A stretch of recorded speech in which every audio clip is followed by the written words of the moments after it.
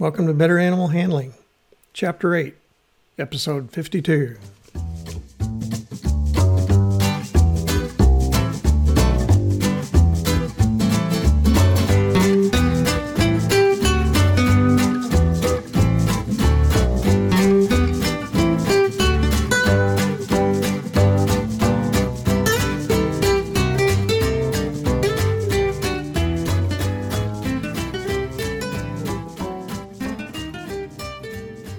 From the center of Missouri, USA, I'm C.B. Chastain, your guide to better animal handling, and Abby, my cattle dog and non-scaly co-host.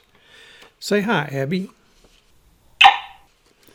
Our goals are to improve your knowledge of why domestic animals from Chihuahuas to Clydesdales act as they do and how to better handle them safely and humanely. Today's episode's on reptile safety and transmissible diseases from reptiles. Our topics for this week are keeping reptiles safe when handling, zoonotic diseases of reptiles, and sanitary practices when handling reptiles.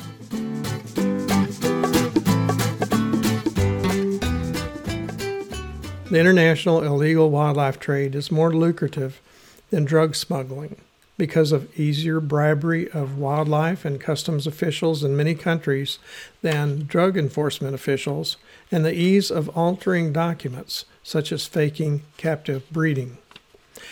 The risks of being caught are low, and the existing fines are insufficient deterrents. The preferred animals for smuggling are reptiles, since most of them are small, resilient, and require infrequent access to food and water. Rare species command a very high price. Pet reptiles have an extraordinary ability to escape, and many that do not will be abandoned by their owners. Several states, including in the southern United States, are trying to deal with the problem of exotic reptiles escaping or being abandoned and released into the environment. For example, in South Florida, 26% of all fish, reptiles, birds, and mammals are exotic. Feral Burmese and reticulated pythons are particularly a problem. They're ambush predators that have a bad disposition and survive well in environments like the cypress swamps of southern Florida. In 2012, the U.S. Fish and Wildlife Service listed the Burmese python, yellow anaconda, and northern and southern African pythons as injurious invasive species under the Lacey Act.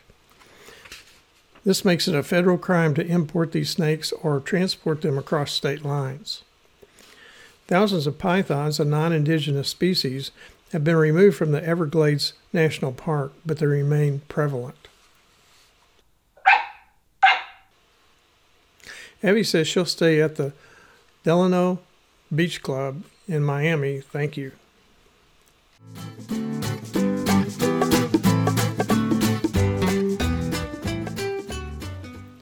Aquatic chelonians have a smaller plastron, a lower portion of the shell, compared to terrestrial species, and are often unable to completely withdraw their head, neck, and limbs into the shell. To compensate for this, aquatic chelonians such as the soft-shelled turtles and snapping turtles are aggressive and capable of inflicting severe bites. Snakes should not be handled within 24 to 48 hours after feeding.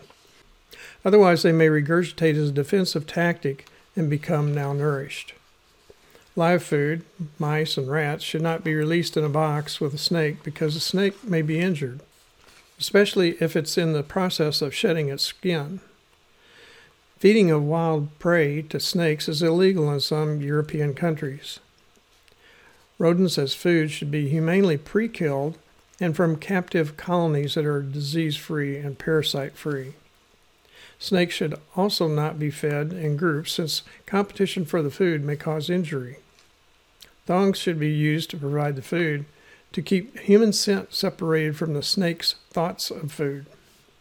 Young snakes shed their skin about once a month. The frequency decreases with growth, and adult snakes shed about twice a year. Snakes should not be handled when their eyes are clouded by shedding skin. They do not eat, cannot see well, and will become agitated during shedding. Shedding in snakes begins by stretching the mouth open, and typically the entire body from front to back will shed in one piece. The new skin of snakes just following shedding is fragile and can be damaged. Handlers should never restrain a snake by its tail, since there's risk of muscular injury to the snake. Ball pythons and corn snakes are bred strictly for unusual colors by some breeders, using inbreeding and subsequently weakening the species. Snake diet should also be assessed, since brittle bones from malnutrition are common and require gentle handling to avoid fractures. Before handling lizards, handlers should be familiar with their species, their temperament, and diet. Metabolic bone disease, which is demineralized bones that fracture easily, are caused by poor diets, which often occur in pet lizards. In addition, most lizards have explosively quick movements that can put them in danger of being dropped during handling. Proper handling restraint and handling over tables can minimize the risk of that lizard being dropped and possibly breaking bones from the fall. Live insect prey should not be left in the feeding enclosure. If the lizard loses interest, the insects may cause eye damage to the lizard by feeding on eye moisture. Abby says she has an eye for good food, but not an eye for consumption by insects. Yuck.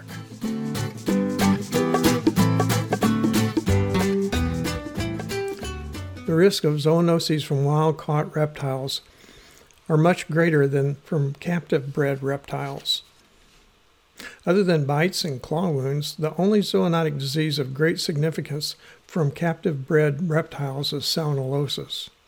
There's a high degree of risk of acquiring salmonellosis from reptiles, especially those that appear healthy. The morbidity and mortality of salmonellosis can be high, particularly in humans who are young, elderly, or have an impairment of their immunity. Reptiles captured in the wild, especially if the reptile is an exotic species, can have many other zoonoses. Reptiles can carry Salmonella bacteria in their digestive tract without symptoms.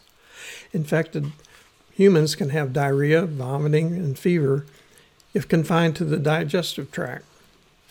Invasion of the bloodstream can occur and result in sepsis, abscesses in various organs, and meningitis. Children, elderly, and immunocompromised people are at higher risk of infection. Children less than 5 years of age should not handle reptiles, and households with children under 1 year of age should not keep reptiles in the house.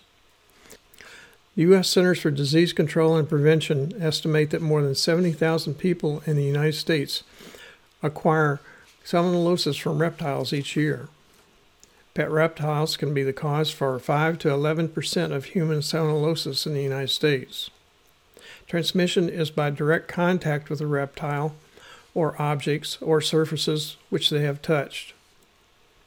Salmonella can remain infective on objects and surfaces for days and even longer on wet wooden enclosures. The risk of salmonellosis is greatest in aquatic reptiles that defecate in water. Federal regulations ban the sale of turtles with shells less than 4 inches in length due to the risk of transmitting salmonellosis, especially to small children. Edwards scoliosis is a disease of handler skin or digestive tract that can be acquired by exposure to reptile feces or reptile-contaminated water. Carrier reptiles can appear normal.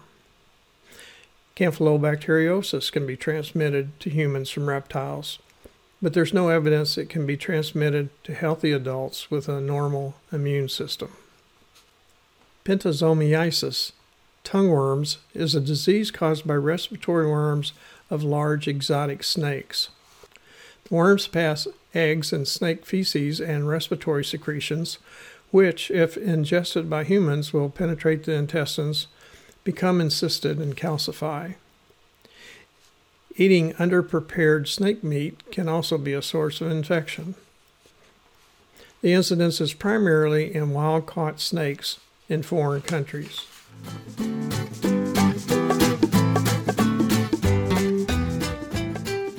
Reptile enclosures should not be located in or near human food preparation or storage areas. Enclosures should be spot cleaned daily with a thorough cleaning on a regularly scheduled basis. Cleaning should include disinfection with 5% bleach, sodium hypochlorite, followed by thorough rinsing before reintroducing the animal. Phenol or pine scent disinfectants should be avoided. All cleaning equipment such as sponges, buckets, and sinks should be cleaned and disinfected. Cleaning of reptile enclosures should not involve soaking in bathtubs, basins, or laundry sinks. When cleaning reptile enclosures, gloves and protective glasses or goggles should be worn. Reptiles should not be allowed to roam freely in a home or living area, and they should be kept out of food preparation areas. A handler of reptiles should wear appropriate dress to protect against skin contamination with skin scales or saliva, urine, or other body secretions. Reptiles should never be fed by hand, nor allowed near a human's face. Hands should be washed after handling any reptile or objects touched by a reptile.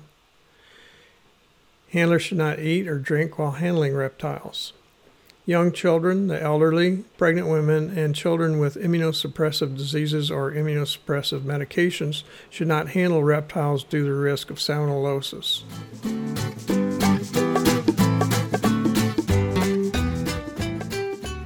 Now, let's recap the key points to remember from today's episode. Live food should not be fed to reptiles for their own safety. Snakes should be fed individually in enclosures reserved just for feeding. Salmonellosis is a significant risk when handling reptiles, particularly those that are aquatic or semi-aquatic. Eye protection and gloves should be worn when cleaning reptile enclosures. Abby says it's time to wrap up this episode. More information on animal handling is available in my book, Animal Handling and Physical Restraint, published by CRC Press. It's also available on Amazon and from many other fine book supply sources. Don't forget, serious injury or death can result from handling and restraining some animals. Safe and effective handling and restraint requires experience and continual practice. Acquisition of the needed skills should be under the supervision of an experienced animal handler. Thanks for listening. Abby and I hope you'll come back next week when I'll talk about handling of chelonians and snakes.